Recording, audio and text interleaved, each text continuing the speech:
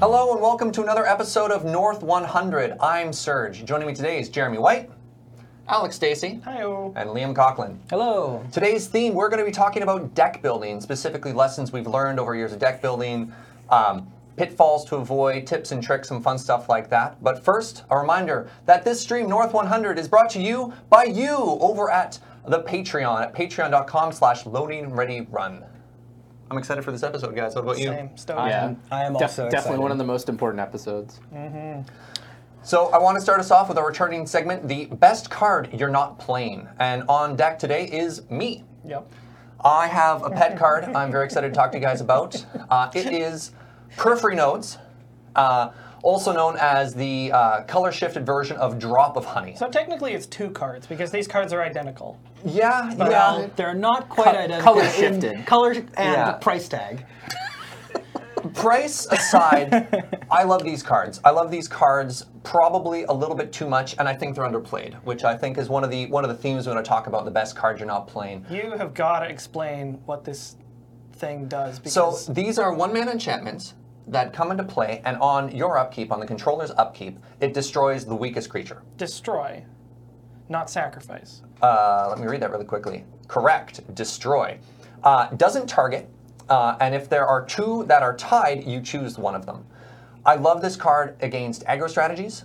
I think it's really disheartening if you're like a tempo player or an aggro player and you play a threat and I play this, and then you have to make the value judgment of, do I play out a second creature? Do I just keep feeding cards into Periphery Nodes and let it Because generate card advantage? When there's no more creatures in play, you sacrifice perfect. Yeah, the second Correct. part is you have to wait for the board to be completely empty before it goes away. So it just ratchets up the value over time. And I think this card is criminally underplayed, and I love it, and I want to see it in all of your brews.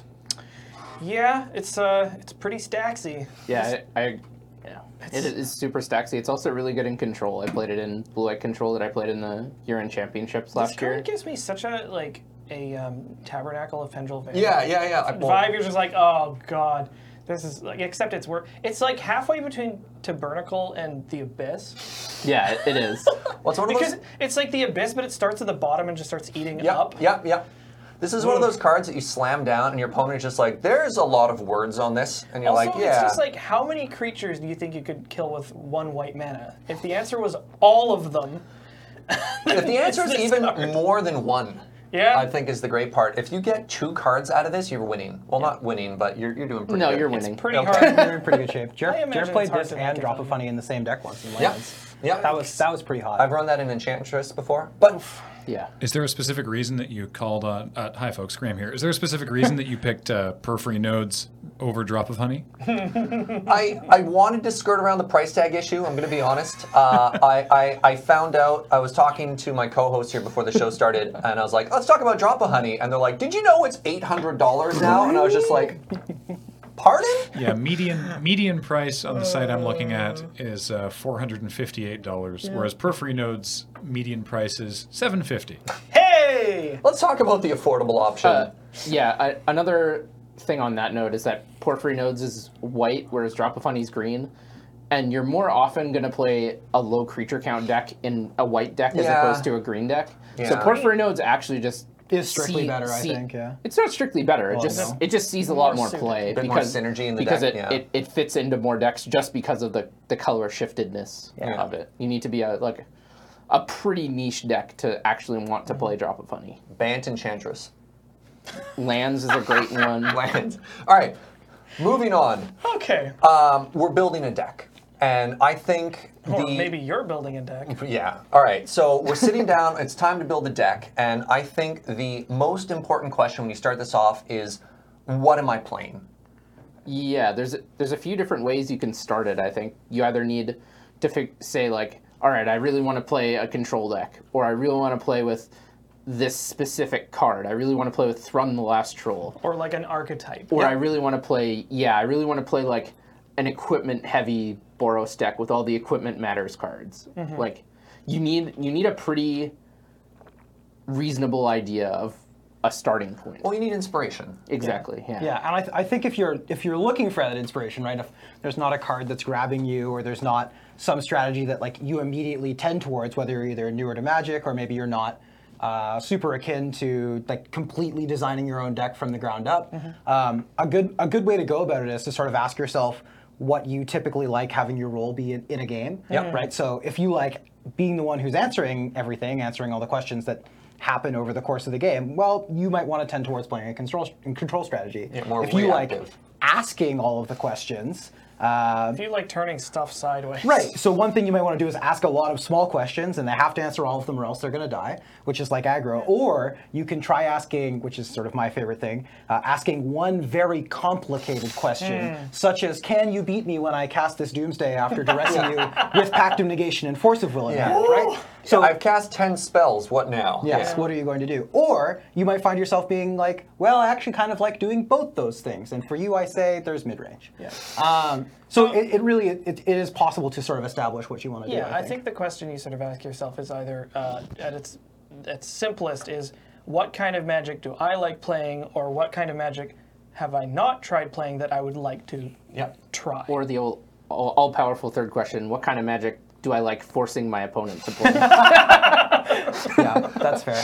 Guilty. Yeah. Yeah. Serge and I both guilty of playing prison and/or over-controlling strategies that force the game to go much longer than it normally would. I've been told I'm the nicest person who'll ever strip mine like you. That was me. I said that.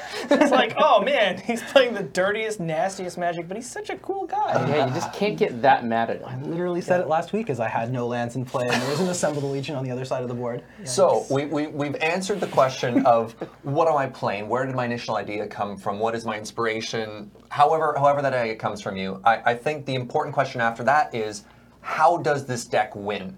Like, what is my win condition? Yeah, well, Yeah.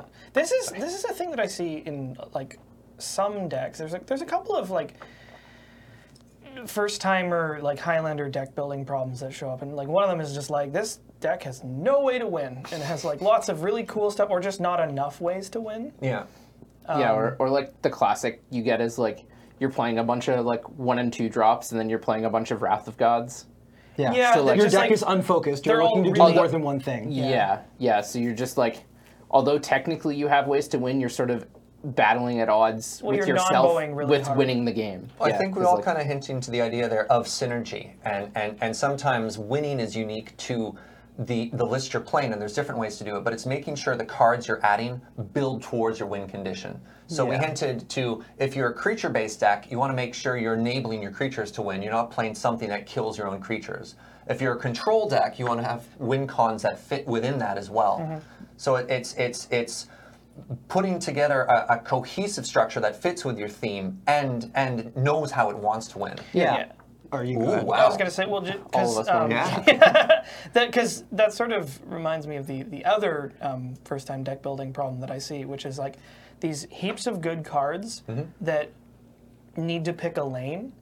Like I think I've actually seen a deck that had Goblin Guide and Inferno Titan in the same list, and it's like those are both really good cards that do not belong in the same list. It's just like go Yeah. one direction or the other. Like so, focus is a thing. I think one word we really need to hit on is streamlining a deck. Just making sure that the deck is all, as Alex said, just like in the same lane, going the same direction, not somebody going down the wrong way on the one-way Yeah. street. 'Cause, Yeah. Sorry, what were you gonna say? yeah, just like Goblin Guide and Inferno Titan, as Alex mentioned, don't Don't Just- build that deck. not going in the same direction. Well, and I think ultimately, once you've sort of settled on a basic deck idea, and you've got maybe what colors you're going to play, and you have a basic idea that you want to be an aggressive strategy or you want to be a controlling strategy, whatever, you want to sit down and say, okay, at the end of the day, how is my deck winning every game? And you can usually summarize that into like a one-sentence statement. Right, so like I can say I'm planning to attack with creatures and use burn spells to reduce my opponent's life total to 0. You can say I'm looking to assemble Kiki Jiki plus some kind of untapping creature in order to create infinite Pester Mites or Deceiver Exarchs or Restoration Angels to kill my opponent. You can say I'm looking to get Voltaic Key and Time Vault onto the battlefield at the same time. And once you do that, it becomes much easier to look at a card and say, how does this card help me get to this one sentence sort of game plan that I've outlined? And all of a sudden, if your plan is to play burn spells and attack with creatures early to reduce their life total to 0, you're looking at this Inferno Titan, and what you should think is, how am I ever casting this, right? Yeah. It's like all the other spells in my deck are really low mana cost and it Right. doesn't work. Or maybe you look at it and you say, okay, I'm going to ramp up into this Inferno Titan and play some lock pieces, and then you should look at the Goblin Guide and say, like, this what the doesn't heck is work. this doing here? It's going Yeah. to run into Chalice of the Void. Yeah, or like I draw this on turn 10. Right. Goblin Guide doesn't help me on turn 10. That's not the strategy I'm looking for. Yeah, and how late is your deck planning to go? Yeah. Is another thing you When have to do look I at. wanna Is win? like whether you're a proactive deck or a reactive deck is another big, overarching idea when Jeremy, you're. what do those two terms mean in the context of Magic? Yeah, so if you're a proactive deck in this format, you're trying to win the game by turn 5 if unimpeded. Or on your terms. Or earlier, yeah. Yeah. You're trying to. You don't necessarily have to be trying to win early to be proactive, right? Prison decks are proactive. Sure, you're trying to, to steal Liam's analogy earlier, you're trying to ask the questions as opposed to answer the questions. Yeah, I think that's a good way to think of reactive it. decks are trying to play based off of what your opponent's doing, and proactive decks are trying to to some extent ignore what your opponent's doing and just play your game plan as powerfully as you Questions can. in this context meaning cards that you are playing to force your opponent to deal with. Yeah, threats. so like in the stacks example, Smokestack, the card Smokestack is a very powerful question you're forcing your opponent to answer. Yep. Or they Yeah. will. Like, I need to get rid of this or it's going to Or attrition me nobody to will death. have a board anymore. Yeah, so You know- Smokestack, 4 mana artifact, for those who don't know that, during your upkeep, you can put a counter on it, and then during each player's upkeep, they have to sacrifice a permanent for each counter on Smokestack, and you can actually kind of trickily stack these triggers so that Yeah. you never end up sacking as much as your opponent Yeah. does, and also your deck is usually designed in a way that you can take Disposable advantage of the things. Smokestack Yeah, in a so way like- that your opponent can't. Voltaic Brawler is a question, and Swords to Plowshares is an answer. Yep. And that's not to say that proactive strategies won't also have answers and vice versa, but it's good to know, again, going back to the theme of your deck is what does it do, how does it win, do I understand how all the pieces come together and stuff like that. I'd like to talk about win conditions. We kind of hinted on stuff like that, but how would you define a win con and through theme and through synergy? And here's a harder part, and this is something we've touched on and something we'll touch on probably in every episode forever. How do you actually go about evaluating a good card? Because we talked about Inferno Titan, we talked about Goblin Guide. Both are very, very good cards, but how do you evaluate if that is what you want your deck to do? Well, I think there's 2 levels you need to evaluate cards on for Okay. Highlander. One is this card good in any context? Which is It's tricky. important. We'll get to that. yeah. And the other one is like, is this card good in my deck? Because we have a bunch of big lists of format staples that are just like tried and true, great cards. You know, we keep coming back to the example of Goblin Guide and Inferno Titan. They're both great cards that do not belong in the same deck, and that's the sort of secondary assessment you need to make. You need to look at things like, as Jeremy said, like how long you're planning on the game to go, how much mana you expect to have access to, or how much mana you're going to make yourself have access to. Or, you know, conversely, whether you want to try to get in there as quickly as possible and go very low to the ground, meaning that, you know, you keep your curve really low, you play out a whole bunch of threats sequentially and overwhelm your opponent.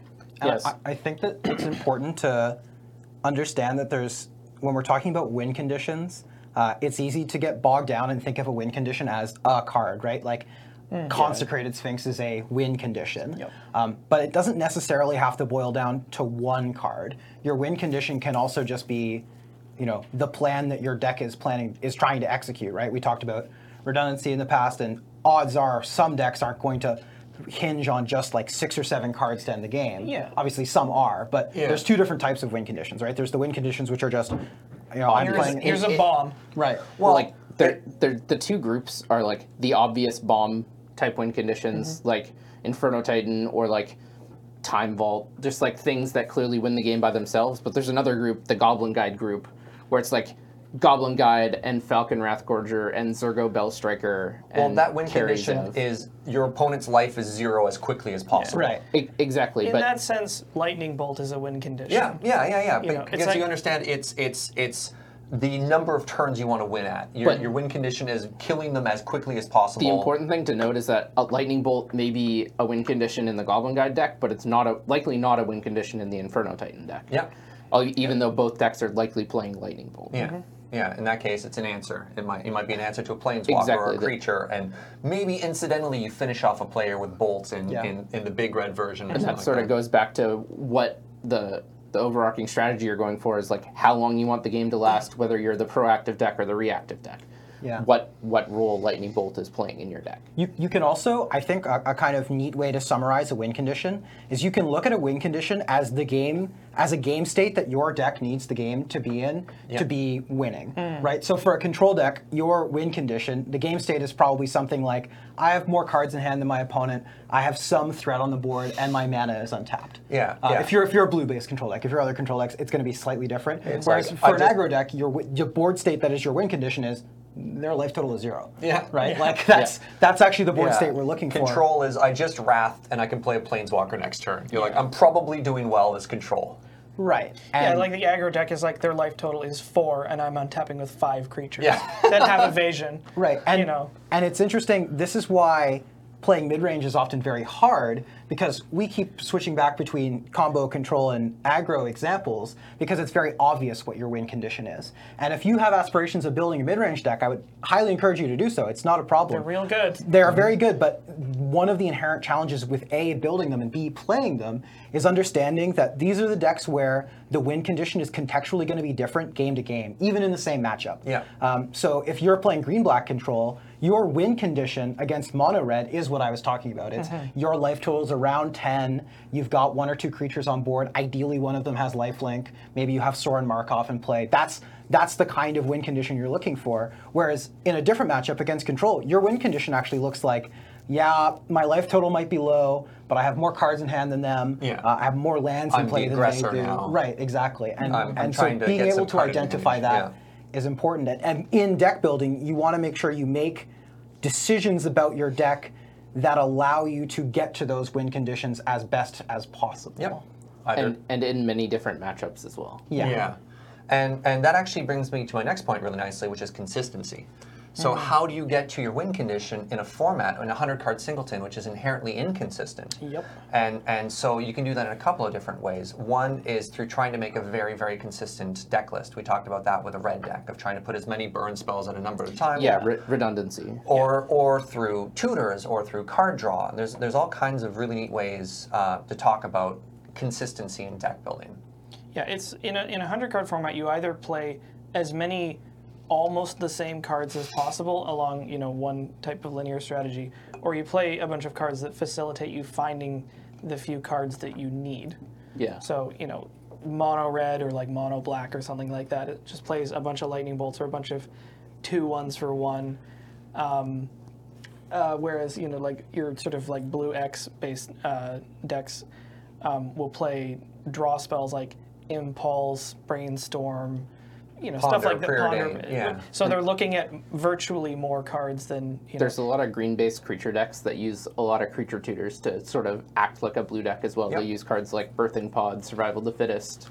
Eladamri's Sun Call. Zenith. Creature tutors like Green Sun Zenith, Worldly Yeah. Tutor, Eladamri's Call, Court of Calling. We're just like rapid firing through all the tutors right here. Yeah. Sorry, Graham. Yeah. Also, sorry for the viewers. So we went through a list of blue cantrips. The whole goal being to try and see as much of your deck as possible. And normally in the blue strategy, you have enough mana open or enough land in your deck that you're not falling behind despite spending a little bit of mana each turn.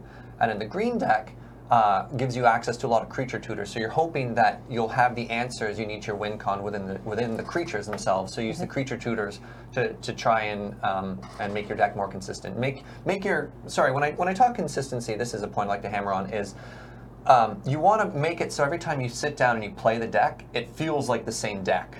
You don't want For the most part. Like, there's always going to be variances, but you want it to, broadly speaking, do the same thing. You it's want to be awful. able to continually get to your win condition. You don't want it to misfire, which is a problem in an inconsistent deck, especially in a ramp deck. Something I've experienced before is you have a deck, you have a game where it's all ramp and no payload, or all payload and no ramp, and so you're either like, I have 1,000,000 mana and I have nothing to cast, or you're like, I can't actually cast any spells in my hand, and that I think, I mean, obviously there's variance because there's variance inherent in this format, but sometimes that can be a deck construction issue. You'll be like, am I playing enough lands? Am I playing enough threats? Am I playing enough ramp spells? And getting that balance just right. And sometimes you can. That's like one of the issues with the ramp deck is like, if the ramp deck worked every time, It'd be the best deck. it would be the best deck in the Yeah. format. Right. But like, because you're just casting mean Huff? overcosted things earlier. So I'm curious because this is from the perspective of someone who's never built a Highlander deck, but I know that we've had Never this built conversation Highlander deck yet. yet. Yes. But I know that We'll we get had this you. conversation before, Alex, where you're talking about a deck that wants a tutor. It'll run, all the good tutors. I know that one of them at least is pointed. Yeah. Um, Well, a bunch of them are. And but- then, Yeah. it'll run all the best tutors, and then all the good tutors, And then all the okay And then all the maybe okay one or two tutors. bad tutors. Like, at what point does that, So- at what point does that sort of rule crater out? Like, Yeah. where do you Here's the thing. balance the Here's how it consistency and works wanting is- some? Yeah. The decks that want to play every remotely playable tutors are generally speaking combo decks because they Yeah. want to find this thing and this thing that when you have them together you win. Yeah, and there are no duplicates of There's them. no- Is the and- important and thing. They're like there's no second copy of Time Vault. So Painter Servant Grindstone. There's Time Vault. Yeah, there's only one card like that exists. Yeah. Yeah. So you have to play, Yeah. and if your deck is just like I want to win with Time Vault, I need to find this one card that I only have one copy of. So I have to play a bunch of good tutors, some okay tutors, some dirty tutors, some embarrassing tutors. Well, and what some decks will even do is they'll tutor for tutors. Yep, tutor for a better tutor. That's what the Storm deck did for a long time Yep. before it was ravaged and had Demonic Tutor pointed, so it could no longer play Demonic Tutor Black Lotus. But Yeah. basically, the way Crocodile Tears. That's fair, yeah. the way that the Highlander Storm deck used to work was that if you could assemble Black Lotus plus Demonic Tutor plus a little bit more mana, you could just win the game straight up. Because what you could do is Demonic Tutor is a 2-mana tutor that finds any card. Black Lotus, most people should know, it's 0 mana, makes 3 mana. And what you could do is you could just crack the Lotus, and you could search with Demonic Tutor. You could go find Ill-Gotten Gains. You could Yogg-Will. Yeah, you would Ill-Gotten Gains back your Lotus and your Demonic Tutor plus your other thing that made mana. Then you would cast those all again. You would go get Yawgmoth's Will. You'd go do it again, and then you'd Tendrils of Agony them. So actually, Storm was just a 2-card combo deck. find these two cards in. Plus, you needed some others source of mana. Dark Ritual, Cabal Ritual, Lion's Eye Diamond. They all worked. But as a result, you were really tutoring for tutors really aggressively. So at the risk of clarifying that point for you, how bad of X kind of card you include in your deck goes back to your earlier point for how is your deck actually winning. Exactly. I have Yeah. I have an example I love to give on this one, which is I'm a control deck, and now I need to ask myself the question of how many counterspells do I have to put in my deck in order to see how many every game. And so am I the kind of control deck that wants to counter one spell consistently every game? Do I want to counter 2 spells every game? And then you start doing the math. You're like, well, I have 100 cards. I might not be drawing stuff. Or say I need to have a counterspell in my opening 7 in order to make this keepable. When you start looking, you're like, well, I probably need to have like 15 counterspells in my deck. And then you start going from the top down of how many playable counterspells are there. I think Jared did the math the other day. It was like 40? You went there's- pretty Well, deep? Jared played 37 counterspells the I other played day. 37. There are some pretty bad ones. I've played as many as 44 in a deck. Yeah, but that goes to the question of the tutor as well, which is how many tutors do I need to win? Do I need 1 tutor to win? If am I 1 card away from winning the game at any point? Yeah, it's like how, it comes back to having this, your win condition based around 1 or 2 cards. That's when you play all those, the diminishing returns number of tutors. Yeah. Whereas other aren't- decks that just like play a lot of redundant threats will sometimes play like a couple of like the highest end tutors as kind of silver bullet cards. So for example, like Eladamri's Call is a tutor that shows up in a lot of creature-based decks, and like sometimes not even any other tutor, but Eladamri's Call is just really, really good. Or it's like, Can you introduce that card really quick? yeah, Eladamri's Call is white-green instant. Search your library for a creature card, reveal it, and put it into your hand, then shuffle your So library. it finds any creature Finds in your deck. anything. So this Okay. is the sort of at instant speed, which yeah, is a it's- big deal. It's, Oh, yeah. it's really good. It's like, what if Demonic Tutor was an instant? So it's like This isn't Demonic Tutor. But in some decks. One of the But classic yeah. plays with this card is instant speed, go get Aven Mind Sensor, cast Aven Mind Sensor Yup. in response to your opponent's, say, Demonic Tutor, Yeah. and they Yeah. can only search the top 4. Yeah, or so this one, Eladamri's Call is like really like top end of the creature tutors, and it sees a lot of play in creature-based decks. Just because it's kind of a wild card. Yeah, and you it's play good- it it's just good in because of everything. its enormous quality, because you're just sort of like, what do I need right now Yep. of this like cornucopia of types of creatures? Well, and the big thing about that I it is have. that, like Jeremy said, is that it's an instant. It's so low opportunity cost to play. It's very different from a card like, say, like Altar of the Bone or something. Secret tech. Which is like green, which is the same card, but it's a sorcery that you have to sack a creature for. Yep. So all of a sudden, the opportunity cost on that card skyrockets, and it's not as good to put in any given deck. It's really only good in the decks that Creature want a creature Really really need bad that. for Really that need turn. it. But that brings up the idea of card advantage. So the other reason that Eldrami's Call is better than Altar of Bone is Eldrami's Call doesn't cost you a card. Where Altar of Bone, if you don't have a token in play, you're having to sacrifice something. So, and we were talking about this before and how you evaluate your win condition. Oftentimes, regardless of the deck, if you have card advantage over your opponent, you're probably ahead. Would you like to briefly define card advantage, just because we bring this up a lot? Oh, I think just man. explaining it once would be. I don't know if I have a succinct definition of it. I do. If Do you'd you? like. Sure, yeah, take so, it. So at the end of the day, in most games of Magic, you can do all of this like complicated. What's their life total? What's my life total? What's my mana curve look like? What colors am I playing? But at the end of the day, it's sort of just about having more stuff. So Sure. card Okay. advantage is just about having more stuff than your opponent. So at the end of the day, yeah, Ancestral Recall, good card advantage card. If what you want to look at is how many, like if you were to count up how many lands you had in play, how many creatures you had in play, how many cards you had in hand, how many relevant cards you had in the graveyard, and compared that to your opponent. What you have access Yeah, to. if your number is higher, you are often doing better. Yeah. Now, I say often because it's contextual. There are times course. where being really far behind on board, but being really far ahead in hand, well, you're actually not necessarily in better shape, but you do still technically have card advantage. Yep.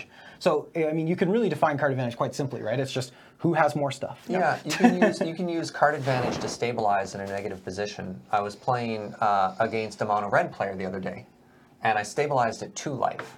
And I stabilized by casting a Leyline of Sanctity, so they can no longer use burn spells to target me. And then I cast Moat, which meant the creatures on the ground could no longer attack me.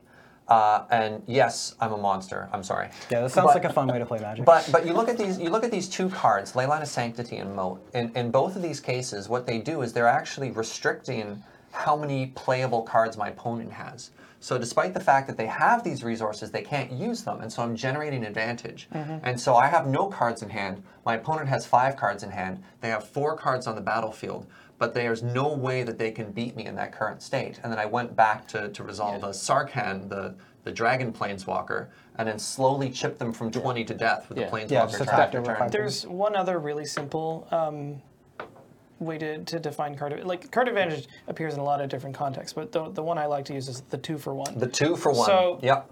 Flame Tongue Kavu. Yep. Perfect example of card advantage. You play a card, a creature, Yep. that blows up one of their cards. yeah, so 3 another red creature. for a 4/2 that deals 4 damage or something when it you're- enters the battlefield. You're up 1, they're down 1. Yeah. So there's like a 2-card delta. Yeah. Right, and they- you've and they- killed a card with this Flame Tongue Kavu, then they have to spend another still card have to to kill answer it. it. Yeah. So Yeah. your Yeah. Flame Tongue Kavu got 2 cards and it So- only cost you 1. Yeah.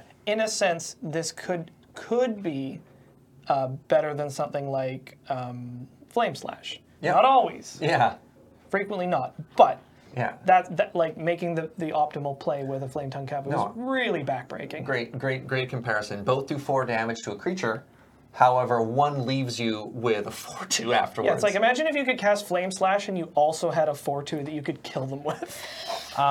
So Yeah, it's obviously very powerful. it's very good. I think the other thing too, we've sort of talked a bunch about card advantage, and I think we're just trying to get back to consistency a little bit more. Right. When we're talking about consistency, we spent a lot of time talking about tutors, and then a lot of time talking about redundant cards, right? Cards that read the same. So, Lightning Bolt and Chain Lightning are very similar. It's important to note, though, that another way that you can get redundancy is that you can have cards that are similarly useful in the same matchup, because not every deck is going to have the luxury of burn of saying, yeah, I have 16 functional reprints. And so as a result, you have to look at your deck and be like, okay, I want to draw, 1 card that's going to be good against aggro. And that doesn't necessarily mean that you have to draw exactly Kitchen Finks, but you want to look for, cards that are good against aggro. And you can find those in a lot of different ways, right? You Yeah. can find lifelink creatures, you can find things like Kitchen Finks, you can also, play cards like Healing Leaves if you'd like. Maybe you shouldn't. Nobody plays maybe Healing- Wall of Omens. Right, You know, Wall of Omens is a good. a 2-mana wall that cantrips when it comes Wall to of play. Omens, also card advantage. Healing Leaves, by the way, is the color. Oh, no! It's 1 green for prevent 3 damage or target player gains 3 life. Don't actually play this card. Why wouldn't you go with the OG cycle and just say Healing Salve? I like. I mean, it was color-shifted printed cards. it was printed at the same time as our The favorite art on card, Healing Leaves Ancestral. is like and pretty Lightning Bolt. Yeah, great. the art on pretty Healing cool. Leaves is pretty insane. And also, Healing Salve is white, and like, you already have a lot of good, effective ways to not lose life as white. Whereas in green, you're kind of on like creatures or like really bad life gain spells, this being chief amongst them. I like that we're just talking about 1-mana white and green color shifted cards. It's like this sub-theme of the episode. It is thematic. I wanted to bring something up that just popped into my head Sure. because we're talking about redundancy. There is Yep. one other thing to consider when you're building your deck, and that's flexibility. The Lucky Charms deck that Liam built is a great example of Yeah, that how deck was pretty flexible. flexibility in this format especially can be very powerful. So Do you know there are 7 ways to bounce a Grafted War Gear that you can have in your hand at the same time? I found out. awkward. Were you facing a Grafted War Gear? You're like, I have so many answers. Yeah, that Grafted War Gear killed a lot of good men. Damn. And women. Why'd they keep recasting it? Well, they're like, there's no way he's going to bounce it again. Yes. So yeah, so you can play a bunch of cards that achieve largely the same end. You can also play a bunch of cards that are good in many different situations and many different matchups. And we talk about charms being a good example because they're modal cards, which means there's usually several different effects that you can choose from. And that makes them really prized in Highlander in a lot of formats, just because you know you have this and it's almost I lost always a going to be sneeze. good. I hate that. It's almost always going to be good. So like, I don't know, Cryptic Command. Why? This card costs triple blue. Why does every blue deck play it? Well, it does everything. I think there's a fine line in there too, because sometimes when you're reviewing new decks, people try and put a plan B in. You're like, I'm an aggro deck, but I also play Planar Servant Grindstone. Like, that's not the type of flexibility Well, we're that's not talking even- about. no. The type of flexibility we're talking about is like Scavenging Ooze.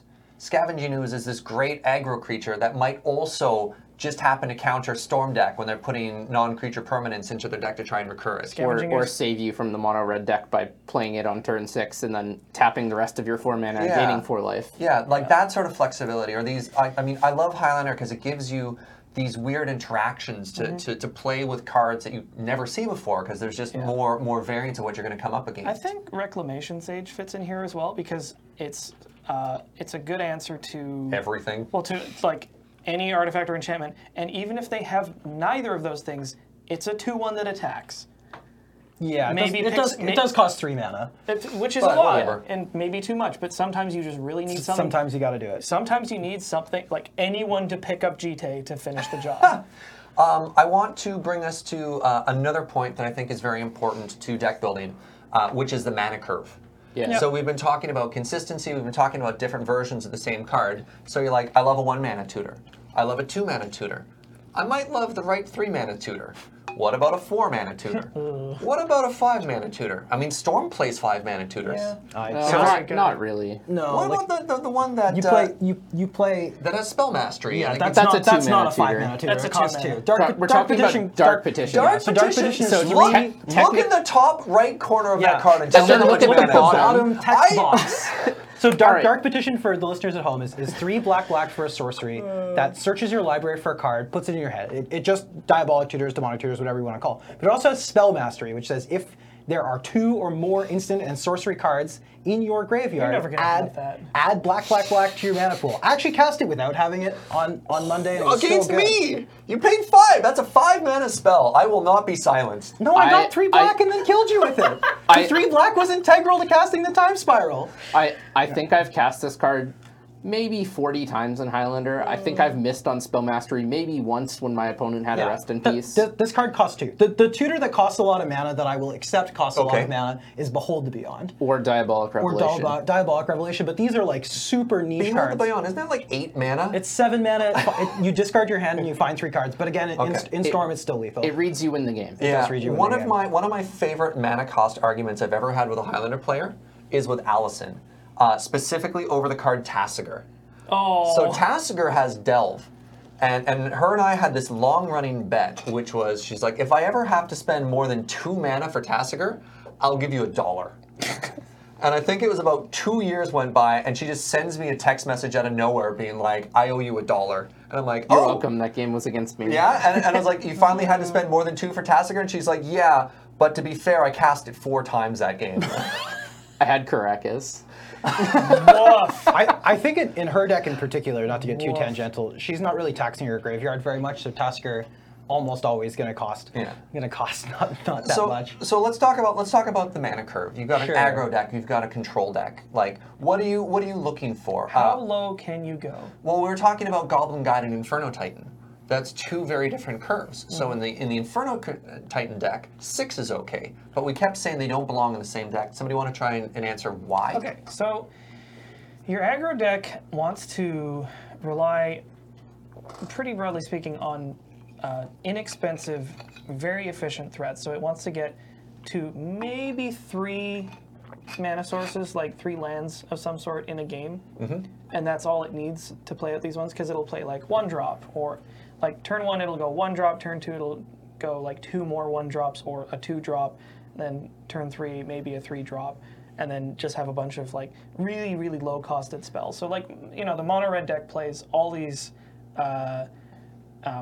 which is a very low curve deck. Yeah.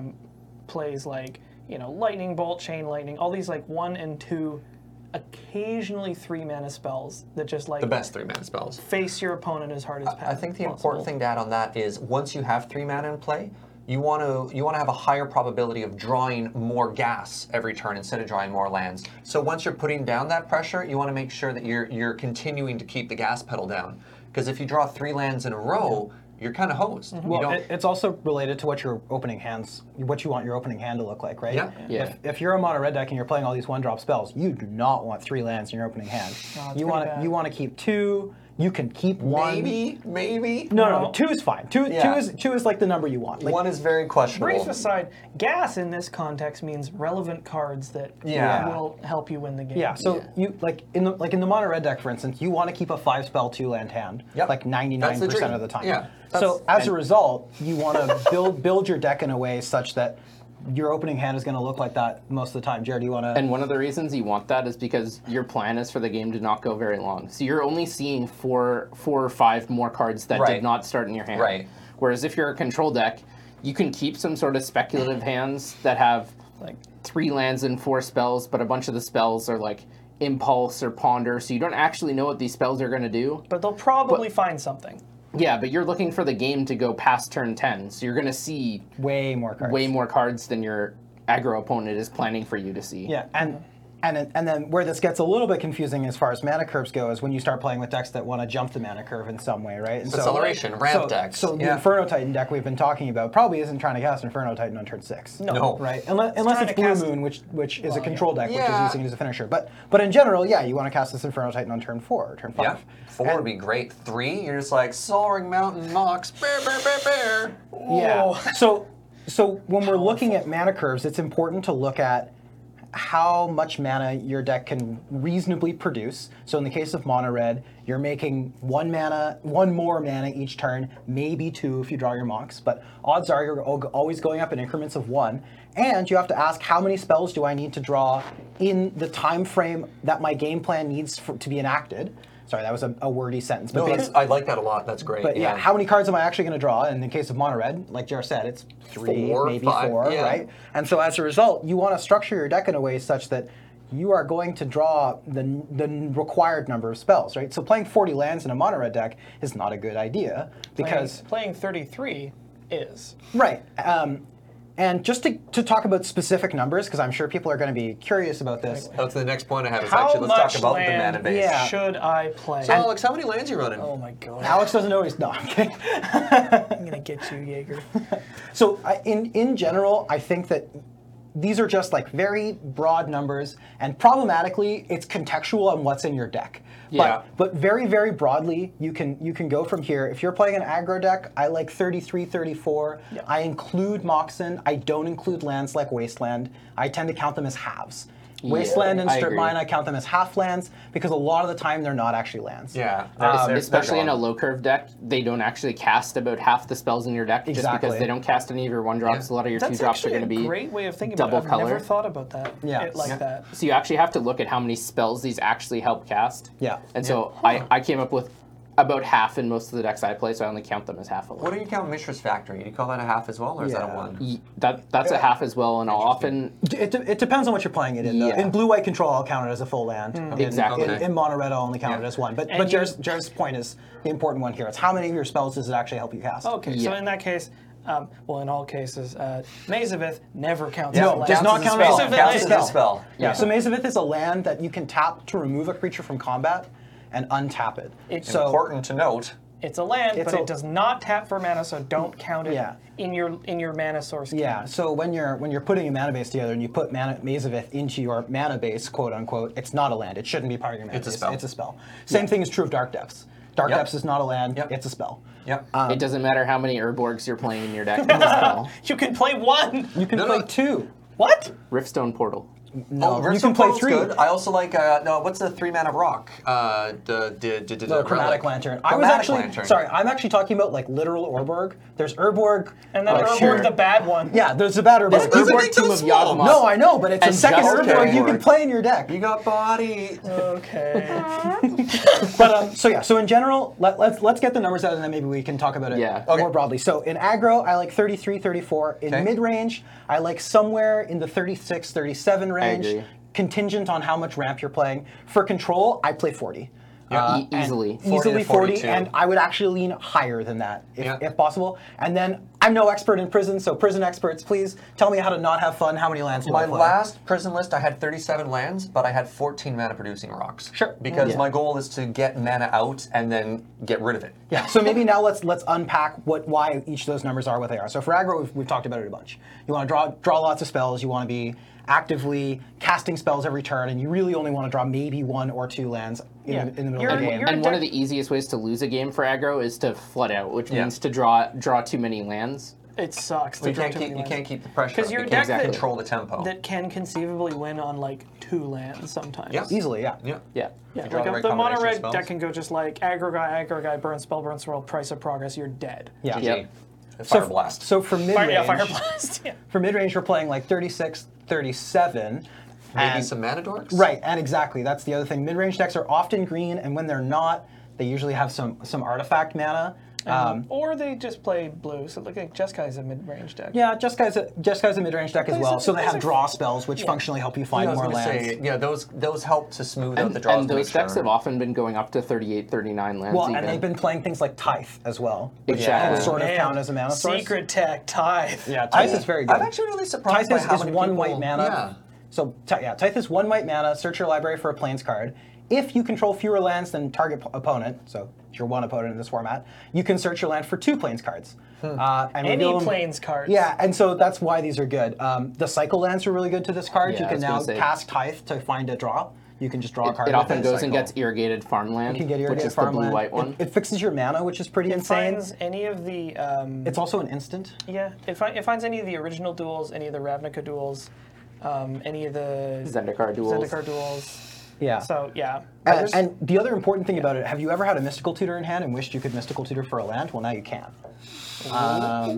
That's actually why some of them started playing it, right? You have Mystical Tutor in your deck. You want it to be a toolbox for every situation. And putting Tithe in your deck is something that lets Mystical Tutor be a toolbox for every situation. Are you stuck on 2? Mystical Tutor for Tithe. like You're that. good to go. And it's a deck where spells actually matter. You're playing cards like Young Power Mentor, you're playing cards like Monastery Mentor, and often drawing a land card late is super dead, whereas often drawing Tithe late, while not ideal, it at least does something as can get opposed the to land or just drawing a something. land. Yeah, okay. You can Tithe for the cycling land, and then you got maybe a Monastery Mentor trigger, plus you get to cycle this land away. Yeah. So it's I want to So- talk about one more thing in mana base before we start wrapping things up, and that is lands that enter the battlefield tapped. So because a lot of these are very powerful, like the creature lands or the cycle lands, for example, enter play tapped. How do you evaluate them? How many do you put in? So it depends on how many lands you're playing. I think in the aggro decks, you want to play 0. Yeah. Yeah, I don't even like Barbarian. almost all the time. Barbarian Ring. Ring comes Barbarian in enters untapped. untapped. What's the one I don't like? Gitu Encampment. Yeah. I don't even like Gitu Not Encampment. in mono red, no. Yeah, we've been using the mono red example, so no. In mono red, you want 0 come into play tapped lands. Because you're in a big hurry. You can't or stumble. mono white. Or any white of the weenie, really yeah. aggressive decks. Yeah. In mid-range decks, you can usually afford a couple. Typically, these slots go to creature lands, sometimes a cycling land. Yeah. But the 2-color creature lands are often very good. Like Yeah. Scryland. Yeah, Yeah. I've seen the Skylands and Jeskai They're Tempo very sometimes. Scrylands in like the most control-y decks or like hard combo decks maybe, but I don't like them in I general. dislike them in control as well, or in everything other than control or combo. Yeah, I agree. I just think they're too slow and don't do enough. Yeah, in general, we talked about it in the first episode, but this format's really fast. Yeah. And so taking a turn off to develop your mana with a tap land, you better be doing something else in addition to developing your mana. And scry one, or maybe getting to contingently or to draw a card some other time when you draw this land, is oftentimes not enough. So I'll just explain quickly why we think they're all right in combo and control, but not okay in other decks. Sure. So the reason they're all right in combo is you're the proactive deck. You're trying to assemble your thing as fast as possible, and setting up your mana on turn 1 with the dual land is really proactive, and just getting a little bit of card filtration while doing that is often enough to make it worthwhile to play, especially in 2-color decks where you're more limited on dual lands you can play. And in control decks, you're often not doing anything on turn 1 anyways. Even if you have a Ponder or Preordain type effect, you don't know what you need yet because you haven't seen what your opponent's doing. Yeah. So you want to wait to cast it until you know what you need to find. And so doing it on turn 1 is often great. Control decks also have a lot of catch-up mechanics. Wrath really helps remedy the fact that you're not card doing stuff on advantage. turn 1 or 2. Exactly. And so you're set up for the game to go late. And so the missing the beat on the turn 1 won't really matter. Whereas in the other decks, you just need to be doing things on the first few turns. And so whether you're drawing and you're like, man, I can't remember how many times I've said, all right, rip land. And then I rip tap land, and I'm like, man, why didn't I wish for an untapped land? It feels horrendous. Yeah, and I think that in general with tap lands, if you draw them at the wrong time, it can literally just be the end of the game. Well, right? it throws off your tempo. Right, It throws off exactly. those nice curving out hands. We go 1, 2, 3, tap land. No, why couldn't you be untapped? And the nice thing about the cycle lands is that they're fetchable, and so a lot of the times you can fetch for them on turn 1, and then you know you're never drawing them, which is good. There's like an entire hierarchy now of what lands you fetch for. Yeah. When. Definitely. Yeah. Oh, Maybe yeah. we should it's do a whole important. episode on that. It's Yeah, like, you're like, how when do to you crack fetch. when do you crack for a tapped Ravduel? When do you crack for an untapped land to bluff a spell, even if you don't? Just like the mental games and everything here. Yeah. So I want to try and do like a little wrap up with everybody. Yeah, because before we move on we've to stuff. talked about very A lot of broad stuff. strokes, and mentioned a handful of cards. What I wanted to mention at the end here is that like there's literally too many cards for us to mention. I love this one. To give you ideas. It's like oh, I'm building this deck. What I do. It's like we could not list them on this podcast. However, there's many resources that you can utilize. Taking this general information of like how do I concept a deck, how do I account for curve, how many lands do I vaguely keep, what things do I need to think about. Once you have that in mind, you can look at, we have a public database that I need to update with new cards, but I put together a list of all Playable the cards? Well, not just playables, like. Because I've seen Ben's list and it's pretty sketchy. Yeah, Mine Lucky was- Charm skewed that. Yeah, mine. Those cards were all bona fide playable. Yeah, the cut list. the bad Yeah, the ones. list I put together was format staples, which is like cards that see play in our format, and that's like more than once. Yeah. Like these are cards that just show up over and over again. Time to skew the numbers. No, don't. You can't do that because it's subjective. So we have that. Looking at other people's lists and especially looking at performing lists. Why does this work? It's just like this deck and this archetype wins a lot. Why is that? What singles is it playing? You can look at that for reference and look at several different lists because even ones within the same archetype will be like 10, 15 cards different. Yeah, if not more. And both of them can be doing well. Yeah. Yeah. And I mean, like, there's lots of places you can look for like playable cards. We'll probably We might have to just do like another episode on just like assessing singles. Oh, yeah, it's hard. I'm sure we could. But those are the resources. I think, looking at other people's tapped out decks for, what cards they're playing, you can maybe take some ideas from one deck and, from another deck and kind of bosh those together with your own kind of thing that you're trying to do. As we roll forward, we'll probably, with the podcast, we're probably going to be talking about a lot more singles. But the fact of the matter is that we are going to have to let people do their own research to find them, because there's like so many cards. we can't evaluate every card by itself, but what we're trying to do is give you the resources to be able to do the evaluation yourself and figure out, A, is this card good enough to play in such a fast format, and B, is this card good in your deck? You got a closing statement?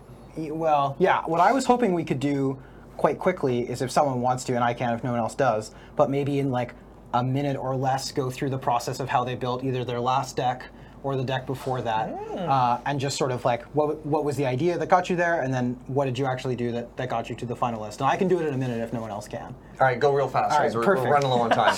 So the last deck I played was Paradox Engine Storm. Oh, baby. So this is a deck that's using Paradox Engine, which is a 5-mana artifact that untaps all your non-land permanents whenever you cast a spell. And I said, okay, I want to cast Paradox Engine. I decided you can either do this with creatures or artifacts. I decided to do it with artifacts. So I went and I found all of the 2-mana artifacts that I thought were playable. I put them in my deck that made mana. Then That's really good, because they basically have haste. They do. They're very good. Then I went and found all of the draw 7 cards, because I knew I was going to be emptying my hand really aggressively. I put all of those in my Wheel of deck. Fortune. Yeah. Then I went and found all of the tutors that found Paradox Engine. I put all of those in my deck. Then I went and found all the tutors that found draw 7s that were free and not on the points list. I put those in my deck. And then I decided to put in a couple of different cards to actually win the game. I put an Emrakul in my deck. I put an Aetherflux Reservoir in my deck. Has 2 ways to win the game. And then That's dank, by the way. It's pretty good. And then for the final sort of 5-ish cards, I looked at what the rest of my deck was and thought, what else helps? I put Channel in my deck because it A, combos with Emrakul, and B, can help you cast a bunch of mana rocks on turn 1. I then went and looked online at someone else who had played a similar deck list and basically just stole 4 tech cards they put in their deck. So I played Silence, I played a Swords to Plowshares. Just the one of? Just the one of, yeah. It was my only removable It's spell. really good. It was very good, yeah. And then I put in the cantrips, was the last thing. Just some blue cantrips to help set it up, trigger Paradox Engine, and that was it. I had my deck. Worth mentioning, he beat me on Monday with this list, so it performed. Yeah, it was a good deck. Cool. I like And your then, process. and then after that, it's just a matter of fine-tuning, Right. testing, and Inspiration, research, and then tuning. Right. All I decided was I want to ask a lot of questions. I want to ask one big complicated question, which is, can you beat Paradox Engine with a bunch of stuff in play? answer probably not. Right, and then I found a bunch of stuff that went with that. All right, Alex, you want to take us home with the a returning segment, Powerful Magic? So, I'm on Aristocrats, which is a deck that sort of wins by gaining advantage out of sacrificing my own creatures or arranging for them to have accidents. Yeah. And my I like opponent, that. yeah, That's so morbid. yeah, it's really morbid. So my opponent, Which is apt. it's true. Getting morbid triggered is actually very, very important. Death Reap Ritual. Death Reap Ritual. My opponent's on Reanimator. It might have been White X Control. I think it was Reanimator. So Sure. they go Elish Norn. Oh, I'm like- Elish Norn, the and bane of all creature Against strategies. a creature-based strategy, like the card is absolutely backbreaking. Right, so this is 7 mana for a For Four- cheese. 4/7 vigilance. vigilance that gives all enemy creatures -2/-2 and all your creatures +2/+2. Yeah. Alex So- doesn't have a lot of creatures That with looks, more than 2 yeah, toughness. this looked like bad news, but then I was like, wait, I have Outpost Siege in play. which is Choosing the much maligned. choosing the much maligned, Dragons. ping. Whenever a creature you control leaves play, deal 1 damage to target creature or player. I believe that is the Dragons mode, right? I sort of scratched my head at this and I was like, I'm okay with this. Nailed it. And Dragons mode. I spent the rest of the game just playing, 2 toughness creatures into this Elish Norn debuff, having them die as state-based actions, and I pinged him to death. I love it. When Like, often these 2 mana, creatures 1 you damage. play will also bring another creature back, which Yeah, will so- also die. Yep. So you just So play it's like like a 2-for-1 Play, creature that's play like, Doom Traveler, ping you for 1, get a Spirit, ping you for 1, go. This is how the creature deck won through Elish Norn. Yep. I love it. It's powerful magic. There you go. Pretty good. Just like, I couldn't lose for winning, or couldn't win for losing. I don't know. You did it. Got You did there. it. You battled through it. Got there. All right. Well, I want to say thank you to my co-host, as always, for being here. It's been wonderful. I want to thank you to the viewers. We've been getting a lot of wonderful support from the past episode, and that's great. And so thank you so much for that. I want to thank you because this episode is brought to you by you through our Patreon at patreon.com/LodiReadyRun. Yeah, this is a lot of fun. We're going to continue doing this podcast. And Did you tell us what parts you like? yeah. So down in the comments below, let us know sections you like, what you're looking forward to. We're going to be sure any of the deck lists we talked about, probably just red deck wins and maybe one other that we brought up a bunch. Big Red, maybe? Big Red, Yeah. we'll throw in the comments below so that you have a chance to look at these lists and stuff like that. If you have questions about them too, you can tweet at us. Hit us up on Twitter. You'll find it in the descriptions. Yeah. Yeah, all of our Twitters will be there. And what is next episode going to be? Next episode is going to be the Ixalan set review. So Oh boy! Now keep in mind we're going to be looking at this through a Highlander lens specifically. So not is it limited playable, not is it standard playable, but does this work in the context of Highlander? So- and there's some cards, some big Well, cards it's to like compare that basically to. we're going to take a skimming of Yeah. just stuff that's interesting, because there's a lot of stuff that exists in, especially new sets, that are just like, these are cards for draft. We don't need to worry Yeah, about Or them. even a lot of the cards for standard, we can. We can just Push not to the but, side. like, They cost 2 to 3 mana And too much. maybe if we've got some time, we'll talk about some trap cards too. ooh, Yeah, not some cards- literally subtype trap cards. No, but- cards that we think might be playable, but you're like, no, don't do Trap Tribal. it. Right. But anyways, this is us at North 100 saying thank you very much, and we'll see you next time. Thank you. See ya. Bye.